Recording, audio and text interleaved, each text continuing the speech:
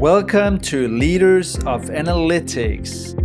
Leaders of Analytics is about data-driven decision-making, modern business leadership, and the use of data and artificial intelligence in business and society.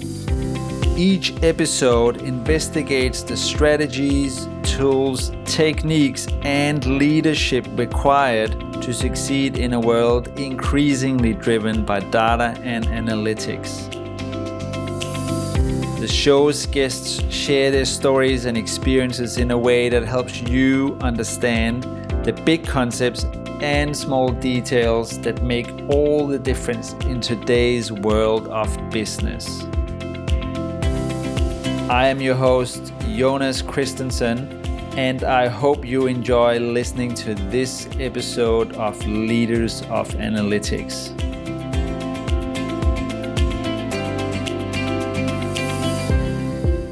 An estimated 80 to 90% of the data in an enterprise is text. Sadly, this rich information is mostly neglected for analytical purposes. Textual data is typically full of information, but also very complex to interpret computationally and statistically. Why is that? Well, because textual data is both content and context.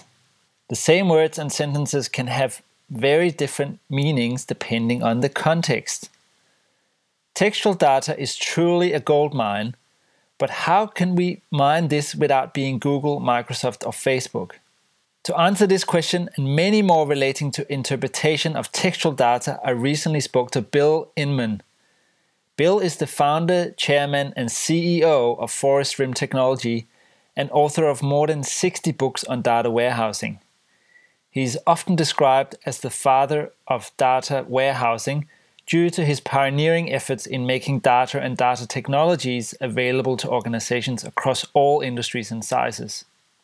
In this episode of Leaders of Analytics, we discuss how Bill came to be the father of data warehousing, the history of data warehousing, and the most exciting developments in this space today. The typical challenges holding us back from extracting value from textual data, the concept of the textual ETL, and its benefits over other text data storage and analytics approaches.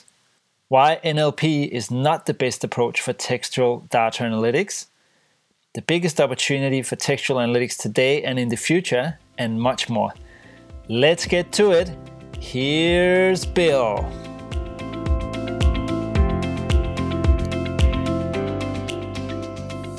Bill Inman, welcome to Leaders of Analytics. It is fantastic to have you on the show. Thank you, Jonas. A pleasure to be here.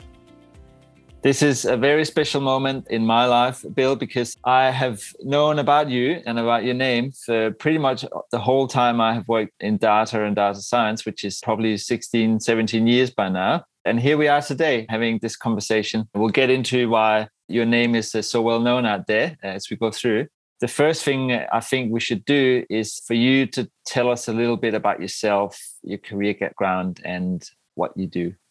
Surely. I live in Denver, Colorado. I have a wife and a dog. My dog is a very demanding dog. I have a company, Forest Rim Technology. Forest Rim Technology takes text and turns text into a database. Ironically, the people that work for Forest Rim are scattered throughout the world. We have people in Mexico. We have people in India.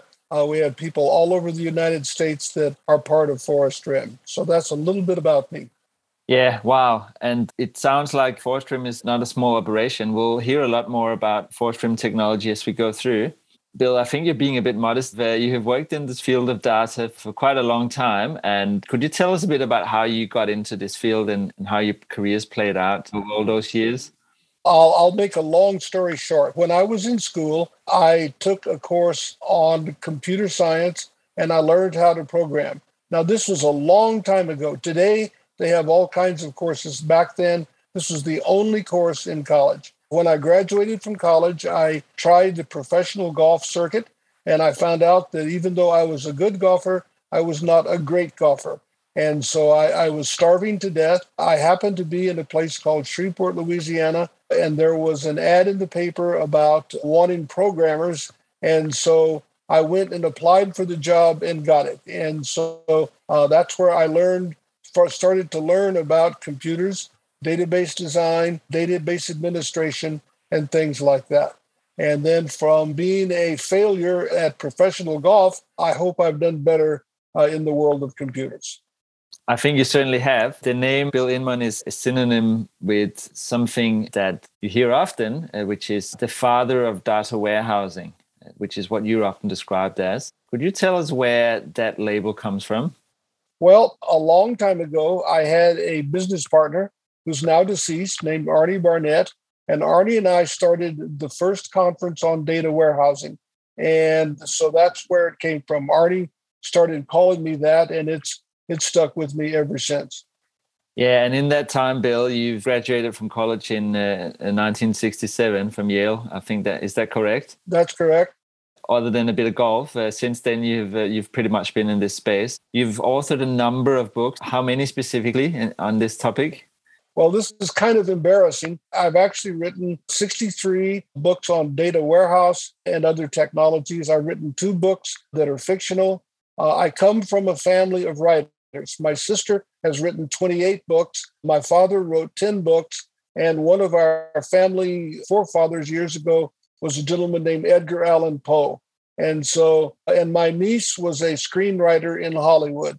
So we are all a bunch of writers. Wow, that's rare that you can almost fill a library just from one family. That's very impressive.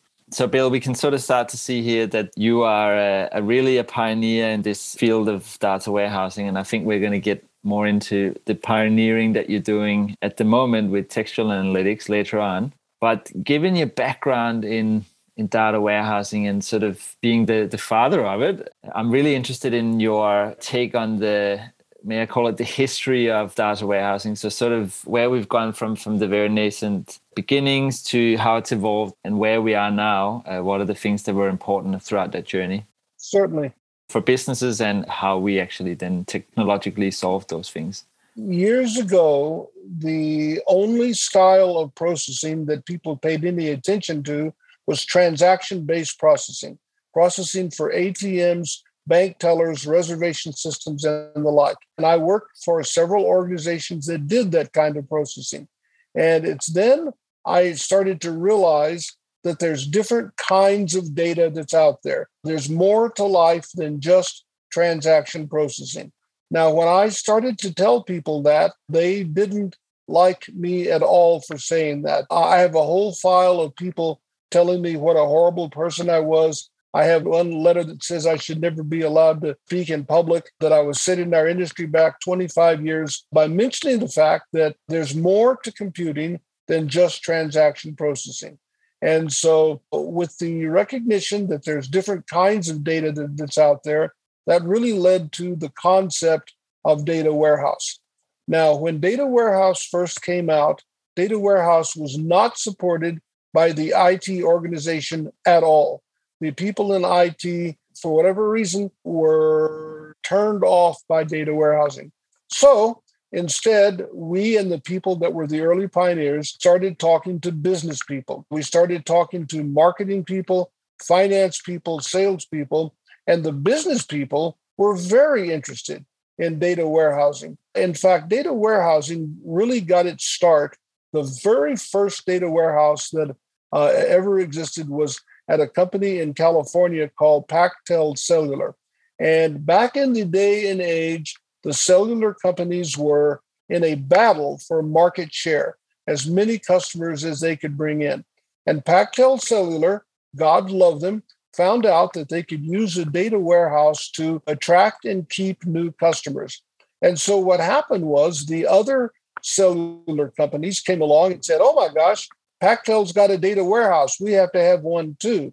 And so management went down to the IT department and said, you're going to build a data warehouse. And of course, the people in IT had no idea what a data warehouse was. But if it hadn't have been for Pactel Cellular, somebody else would have come along. But God bless Pactel Cellular. I still look fondly upon working with them because they were like the match that set the fuse off. And then once these cellular companies figured out they could use data warehouse, then retailers, Walmart came along, Kmart, Target, and the retailers came along. And then the next thing you know was everybody discovered that they needed a data warehouse.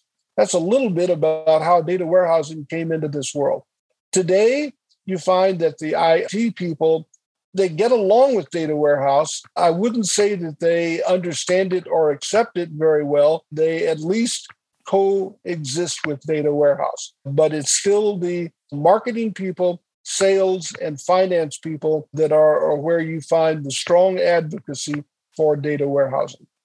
Yeah, and that data warehousing is definitely today not what it was even 10 years ago. I still remember maybe 15 years ago that you could bump into reasonably large organizations that still had the data warehouse where it was maybe sitting on someone's server under their desk. That's not an uncommon scenario back then.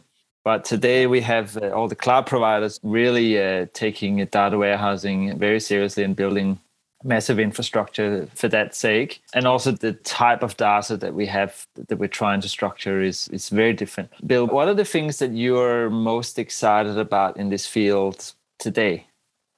Well, when I look at the future, and I have a different viewpoint than most people have. But then again, you asked me the question, so I'll give you an answer. When I look at the world in front of us, it's like the state of California in 1848. We are told by people, the historians, that in California in 1848, you could walk down to the stream and pick up gold. It was that easy, and you could become rich by picking up this gold. Well, sure enough, gold was discovered in California in 1849, and then you had the land rush across the United States of everybody wanting to get to California to go find the gold. Well, I think that's where we're at today. I think that people are going to discover that there is tremendous amount of value in terms of looking at text. If you take a look at what goes on in corporations today, what goes on in corporations today is 10% is of the structured transaction variety and 90% is of the textual variety. And so there's this world of opportunity waiting for people who are willing to understand what the issues of text are. And so I think that we are like California in 1848. Once the world starts to discover the value in text, there's going to be a gold rush to go in and find that value. Look, you're not going to be called out as a heathen here with that statement, Bill, because I couldn't agree more with you. I work as a head of data science in a big legal services firm. And guess what our data is? It's mostly text. And I often get asked by people in my network, typically people I worked with in banking, where a lot of it is not text. A lot of the data is digits and transactions. And they say, why would you be a data scientist in a law firm? And what data science can you do in legal services? And I say, it's all about the text. There is so much rich information. It's more difficult to deal with, but there is so much rich information there that is untapped. So you're preaching to the choir of one here, at least. And Bill, this is a really, really interesting topic that I think we should dig deeper into, this textual analytics space. You've mentioned already that you are the founder, the chairman, and the CEO of Forest Rim Technology, which is focused on this very problem. That is very correct. Could you tell us what the company does and what problems you solve for your customers? Surely. We solve a simple sounding problem, but it's terribly complex. And that's the problem of reading raw text and turning raw text into a database. Now, the first question people ask, well, why would you want to do that? So let me describe a little scenario to you. The other day, I was in my doctor's office, and my doctor asked me what I did for a living, and I told him I read text and turn text into a database. And the doctor said, why would you want to do that? He says, I've never heard of anybody doing that before. And I said, well, you're probably right. There are people that don't do that. However, I said, let me ask you a question, sir. I said, when you have a patient with an unusual set of conditions, what do you do? And he says, well, I try to find other patients and other doctors that have had similar conditions and try to find out what works and what doesn't work. And then I said to him, and in your career as a doctor, how many patient records have you ever read to try to service one of your patients? And he says, I don't know, He says, in the worst case, maybe 20 records. And I said, well, how would you like to be able to read 1,000,000 records? And he said, but I can't read 1,000,000 records. And I said, I know that. I know you can't, but the computer can read 1,000,000 records. And don't you think your patient is going to stand a better chance of a good outcome by looking at 1,000,000 people that have had similar conditions than 20 or 30? And he said, now I understand why looking at a database is much more powerful than trying to manually read all of these documents. And so now there's more to it than that, because it's not just a matter of reading the documents. One of the things that confronts people and confounds people when they do this off the bat is when you're dealing with text, it's not enough just to look at text. You've got to also look at context, because if you don't get the context of the text right, then you can't interpret what's being said properly. And we have context in structured systems. When you take a look at transaction-based systems, the context is buried in the attribute definitions. We have an attribute for name. We have an attribute for address. We have an attribute for dollar value or something like that. And so when we look at a structured record, we immediately know what the context is of what we're dealing with. But when you go to a textual record, you've got to go in and dig out that context, because that context can mean pretty much anything. And again, you are not doing anybody any favors by looking just at text. You've also got to look at context. So the first issue is that database management systems have a hard time dealing with the unstructured format of text. The second thing is that your database management systems are not used to dealing with text that's got to be pulled from somewhere else. The database management system thinks that text, that context already exists somewhere, and it doesn't. And so there's a lot of other complicating factors. Another complicating factor is that there are lots of languages around this earth. As important as the English language is hardly the only language that's out there. There's Spanish, Portuguese, French, German, Russian, you name it, and they're out there. That's another complicating factor. I could go on and on about complicating factors there. Let me just give you one more complicating factor. Another complicating factor is that when you're dealing with text, there's oftentimes much text that is of what you would call spam or blather.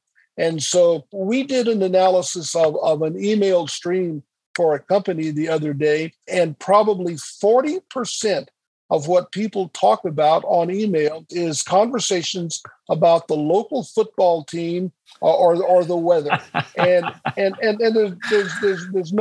there's no business value whatsoever in talking about the football team. It's interesting talk, it's nice conversation, but you're not going to get anything from a business standpoint out of that conversation. So there's a lot of complicating factors when you deal with text, but the lack of structure, the necessity for dealing with context are the two biggest factors. Yeah, so we can see how difficult this topic is to sort of attack, right? And that's why it's getting left alone a lot of the time. Yep. So you said 90% of the data is actually text, but 90% of the usage probably goes to the non-text, or even more. Maybe it's 95 or 99% when I think about it. Bill, could you give us some examples of the value that we're missing out on by not analyzing our text? What are some of the typical examples and use cases and outcomes that you see when people do get good at this stuff? Well, let me give you a couple of examples. Let's go back to medical records. Medical records are designed for one doctor and one patient to treat one set of circumstances. And as far as that's concerned, they're all good. I mean, the medical record does a good job of that. What a medical record doesn't do a good job of, because it's in the form of text, is allow a company or organization to look at not one patient, but 10,000 patients. So when it comes to medical research, you can't do effective medical research by sitting down and manually reading text. You simply can't do it. And yet, in this day and age of COVID, I think everybody appreciates the necessity and value of being able to look at 10,000 patients and say, okay, for the disease of COVID, what role does smoking play? What role does cancer play? What role does heart disease play? How about age and gender? What about race? There's all of these things are really interesting things that are important to doing good research on medicine. So improving the health of the world, I'm not sure you can put a dollar value on that, but I think that everybody recognizes the need and necessity of improving the health in the world. Now, another one is hearing the voice of the customer. I can't tell you how many organizations I've talked to that never look out onto the internet and find out what people are saying about their company or their organization. They say, oh, okay. And I'm going to tell you right now, there's a wealth of information that's as simple to get to as going to the internet, reading the internet, and taking that information off of the internet. And yet companies don't do it. So that's just another case in point about the value of text that's going unrecognized and unlooked at today. Yeah, so simply because it's a little bit harder to get to some of this information, we miss out on that aggregation. And I think that the healthcare system is a brilliant example of that. And you can actually see it in the way that we do research in medical trials. Is typically it's based on relatively small sample sizes, not huge populations. It's never millions, it's maybe thousands and sometimes hundreds of people that go through trials first and then we experiment. But there's so much we don't know about broader impacts. And when you mention something like the COVID pandemic that we've had, where we do have millions and millions of observations, it's just a different ballgame in terms of what we can do. If we could get to that medical record, that information. I was sitting next to someone from a university at a dinner a couple of weeks ago, and she's a medical researcher in this field. And one of her complaints was that most of the data that is underlying medical research is actually based on the US population only, because that's where data gets collected most robustly. In other countries around the world, that's not the case, but there are so many factors that we're not capturing there, genetics and yeah, you mentioned race and social background and what foods do you eat and what's the weather and all those sorts of things that could impact your health. So it's a broad topic now. I think I'm actually digressing a bit from the main topic here. Nevertheless, I thought it was an interesting point to make. Bill, so what are some of these typical challenges that are actually holding us back from getting value from textual data, and how do we solve them? What's the more technical aspects of that? It's taken me 22 years from the time that I started on this to get to where I'm at today, and it would be difficult for me to compress 22 years worth of knowledge into a few minutes here, but I'm going to try. What are some of the challenges? One of the challenge when you deal with medical records, and this is actually a pretty simple challenge, is de-identification. That countries around the world have draconian measures that they take for organizations that don't protect the medical records privacy.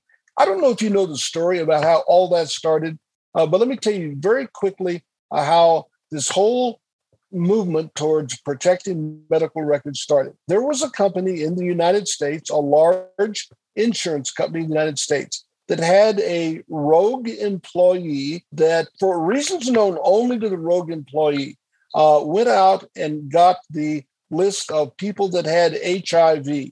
And this was in the early days of AIDS. And this person published the list of people in a public fashion that had AIDS. That was a terrible thing to do. Listen, you asked me, was that a terrible thing to do? You better believe that was a horrible thing to do to people that should not have ever had that happen to them. However, the politicians in the United States saw it and they said, okay, we're going to fix that. We will make it so that people have to have their medical records de-identified. And in doing so, yes, they did protect people from the malfeasance that had been done, but they also made medical research infinitely much more difficult. And then once the United States did it, then around the world, we have everybody getting all up in the arms about medical records. And again, I'm not saying that what was done in that insurance company was the right thing. Heaven forbid. That's not at all what I'm saying. But I'm saying that the politicians enacted policies that did great harm to doing medical research. So one of the challenges is, how do you de-identify data? And if you can't meet that challenge, then you shouldn't be doing what we're doing.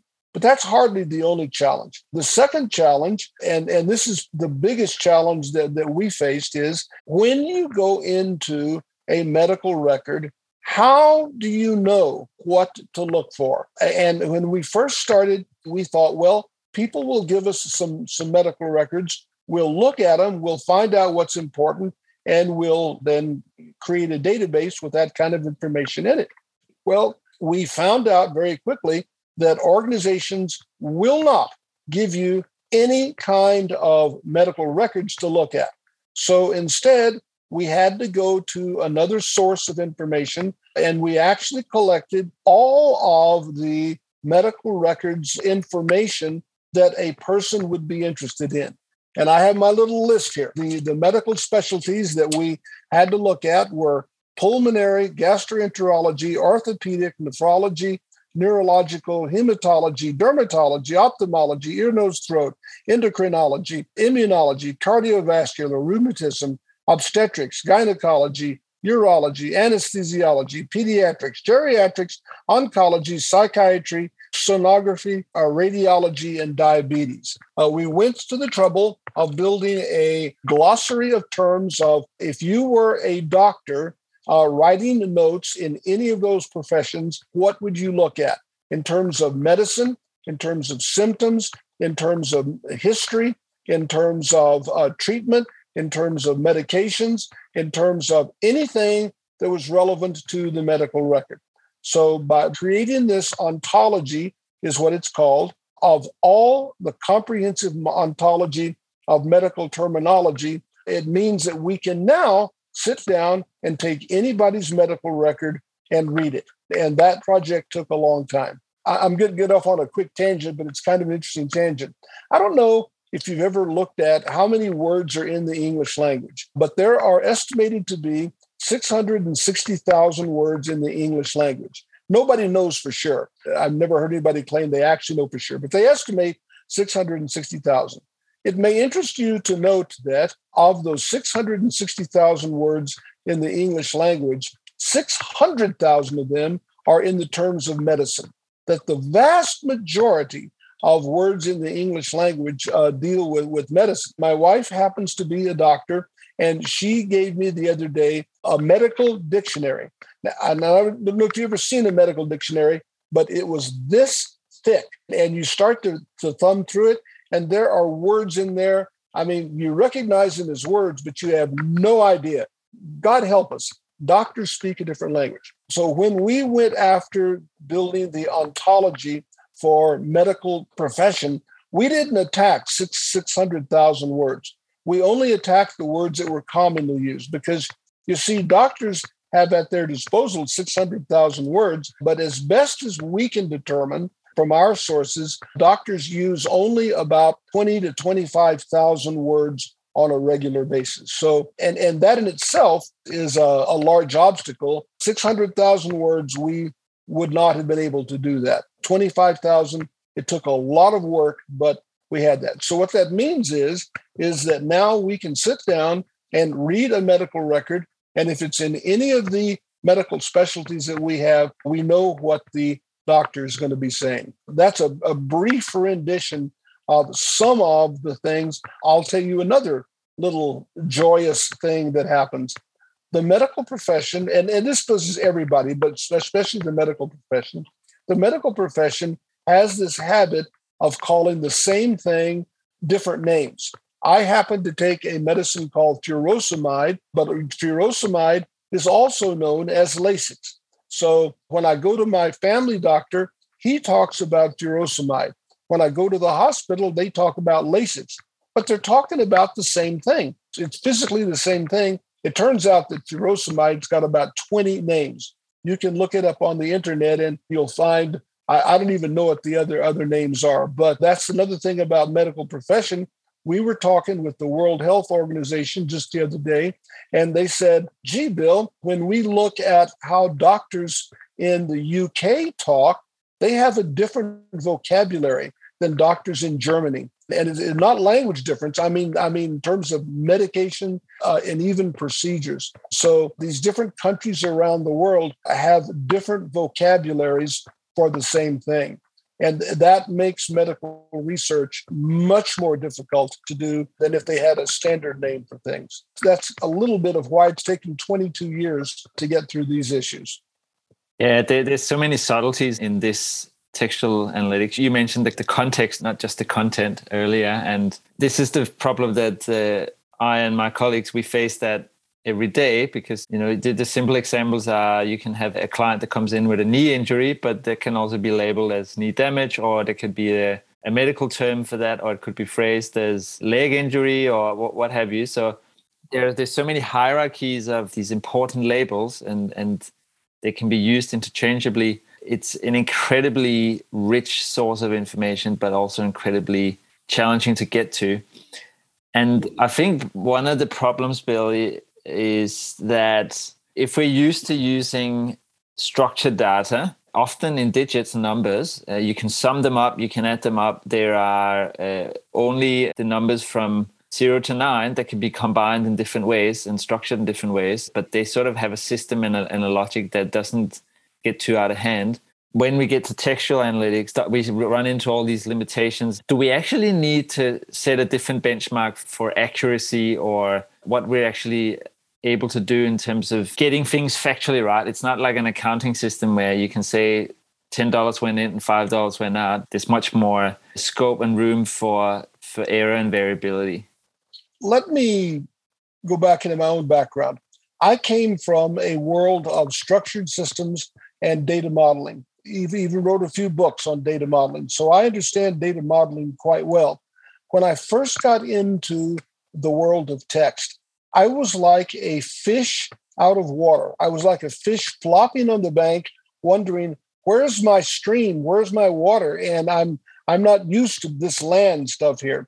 And when you get into the world of text operates differently than the world of structured information. There is no data model in text. There's something called a taxonomy, which is similar to a data model, but a taxonomy is not the same thing as a data model. So I'll tell you what it's like. It's like playing golf and trying to apply the rules of golf to soccer.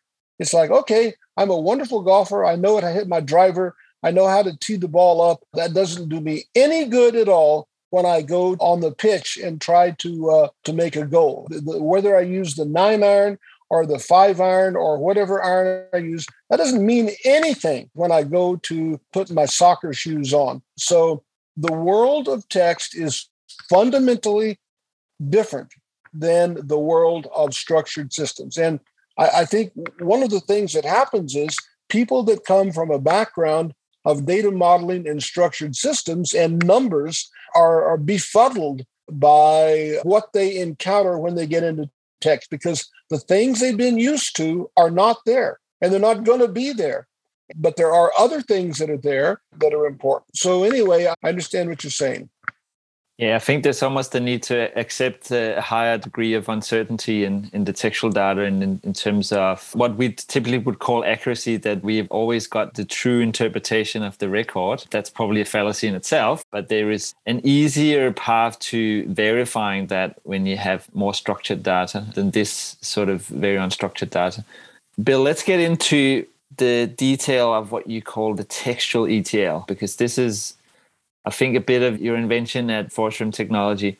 Could you tell us what textual ETL is, what its benefits are, and how it differs from other text storage and analytical approaches? Surely. Textual ETL is technology that reads text and turns text into a database. Textual ETL can read standard electronic text. It can read text from documents, OCR. It can take text from voice, VTT, voice to text transcription. So we don't care where your text comes from. It also can take text in multiple languages. It can take text in English, German, French, Spanish, etc., and so forth. We're just getting through adding Arabic to our list as well. So that's a little bit about textual ETL. Now, what textual ETL does is it reads the text, and I can tell you unequivocally that working with text is 10% of the battle. Finding and managing context is 90% of the battle. Context is so much harder to find than text is. So let me give you a couple of examples of context. Context is like an orchestra. In an orchestra, you've got flutes, you've got cellos, you've got violins, you've got piano, you've got drums, you've got all of these instruments. But in the very center, you've got this conductor. And the conductor is waving his hands and telling people, signaling to people, okay, it's your turn to play louder, or do this and that and the other. And context is the same way, because the last time we counted, there are at least 67 different ways to infer context from text. Let me give you a couple of quick examples.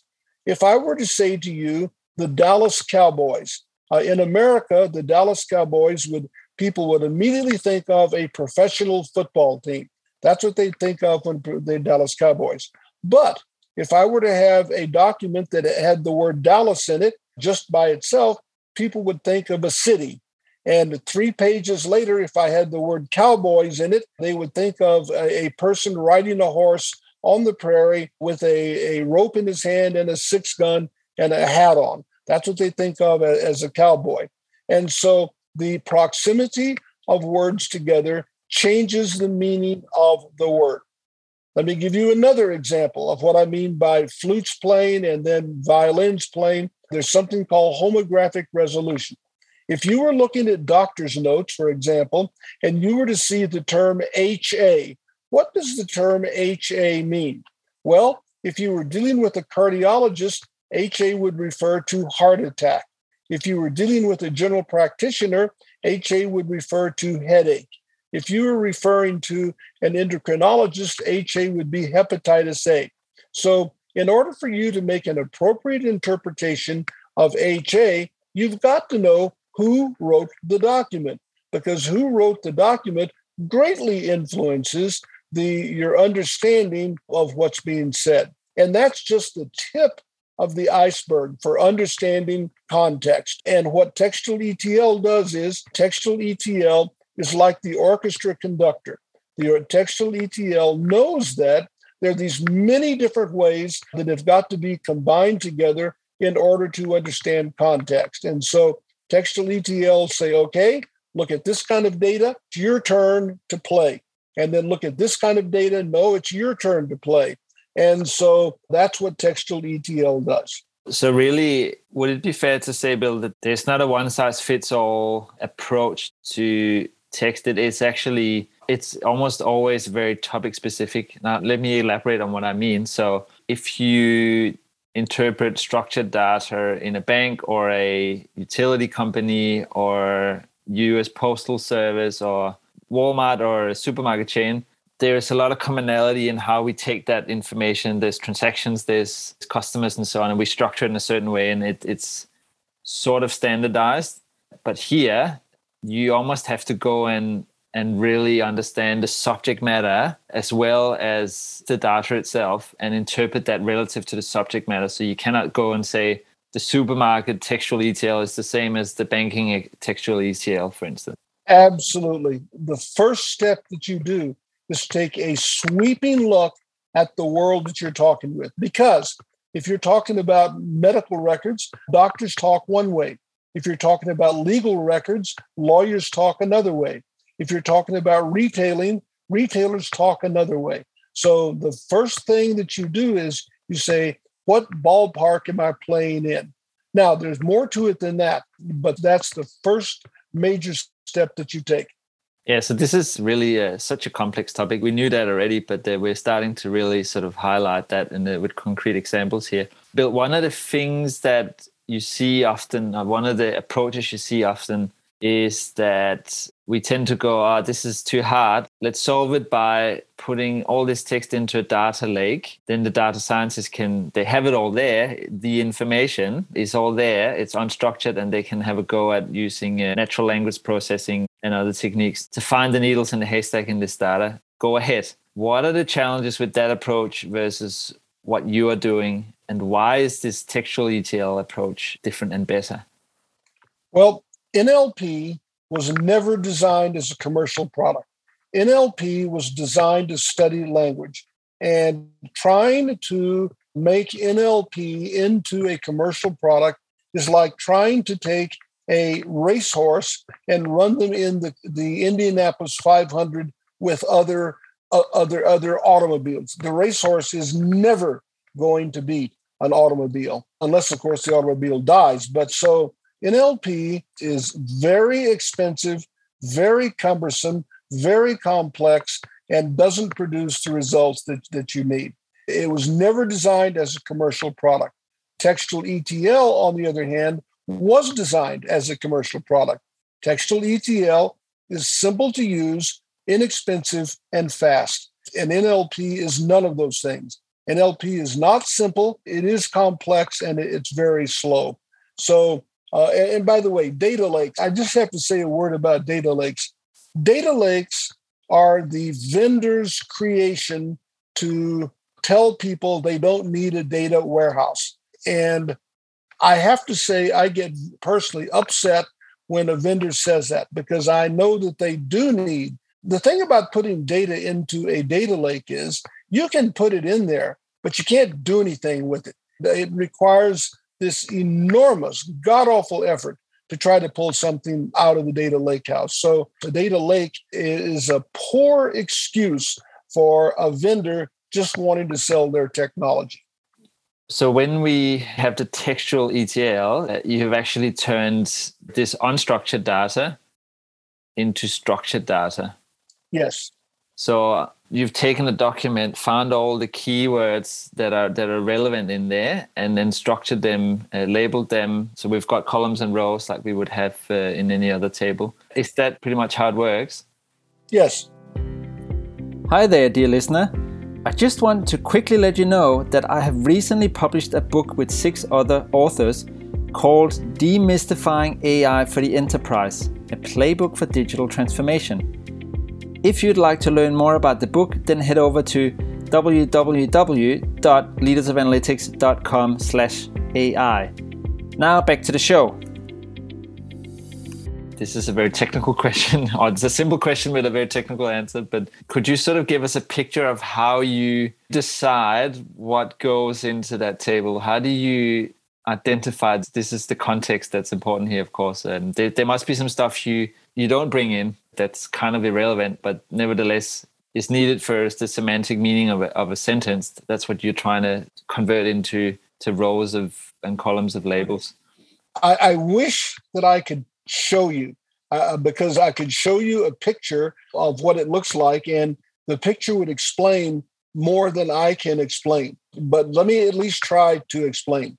When people are used to structured data, they're used to having one definition of the data, and that definition means that all data is going to fit into that contextual structure you define when you define a standard transactional structured database. We don't do that with textual ETL. When textual ETL, we have a single structure, but within the structure, you can create whatever relationships that you want. So you can say that aspirin is a medicine. You can say that the abdomen is part of the body. So there is a variable structuring of data inside the database. And for the world of text, as far as I can tell, it's got to be that way. That's not optional. It has to be that way.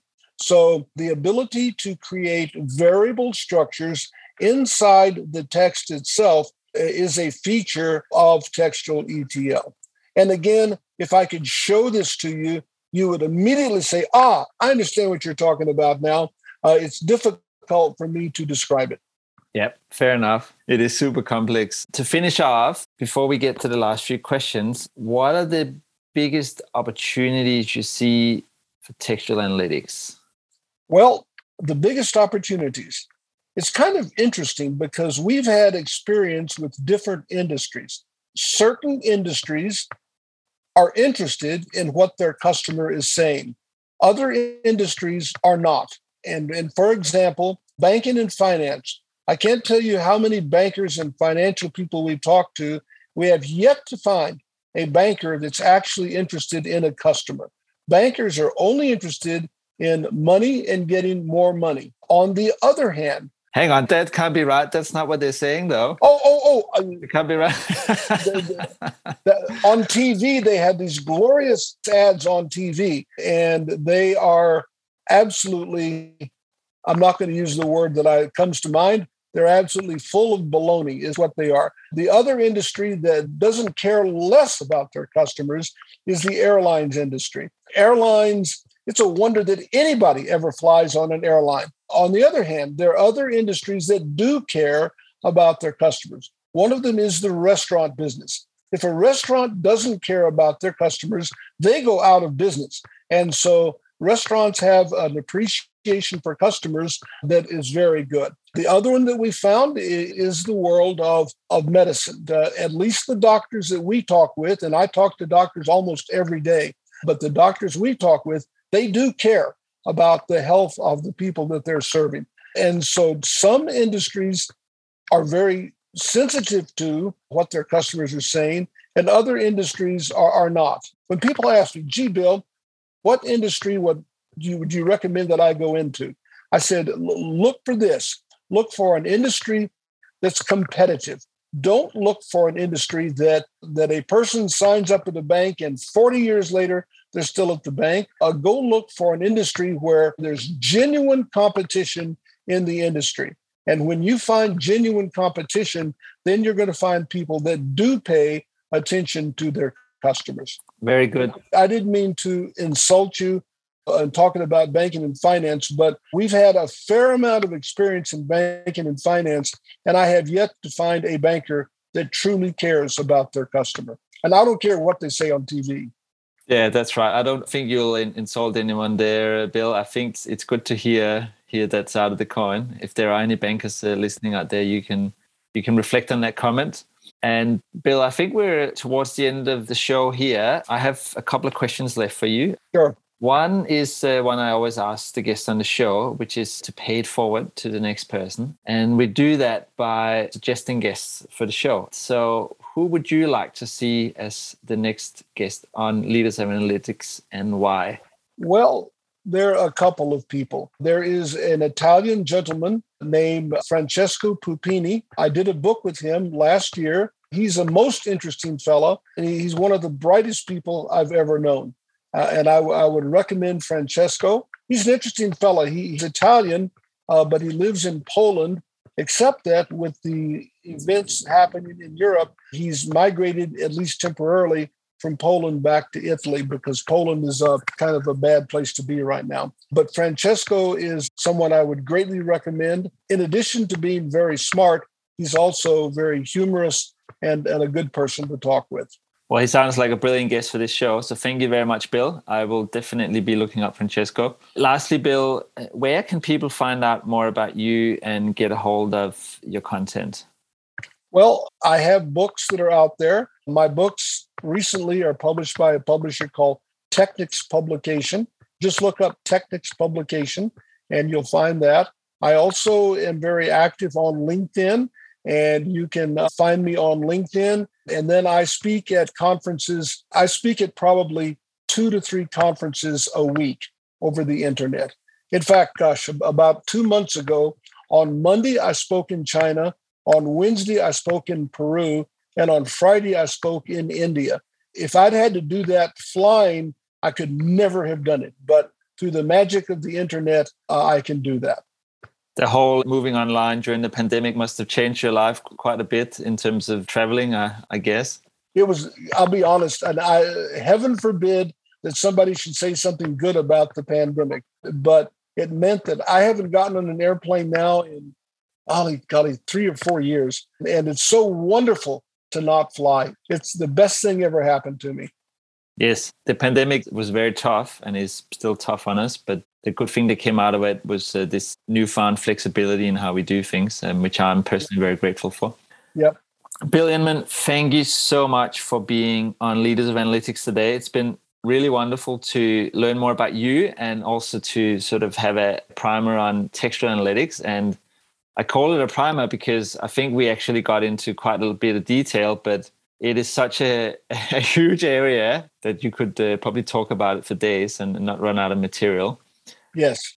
I have personally gotten a lot out of it because this is my daily challenge. So I'll have to go back and think twice about a few things that I'm doing. And I'm sure listeners have learned a lot too. So thank you so much for contributing to the show and all the best for you and the Forest Rim technology in the future. Thank you, Jonas. I appreciate it.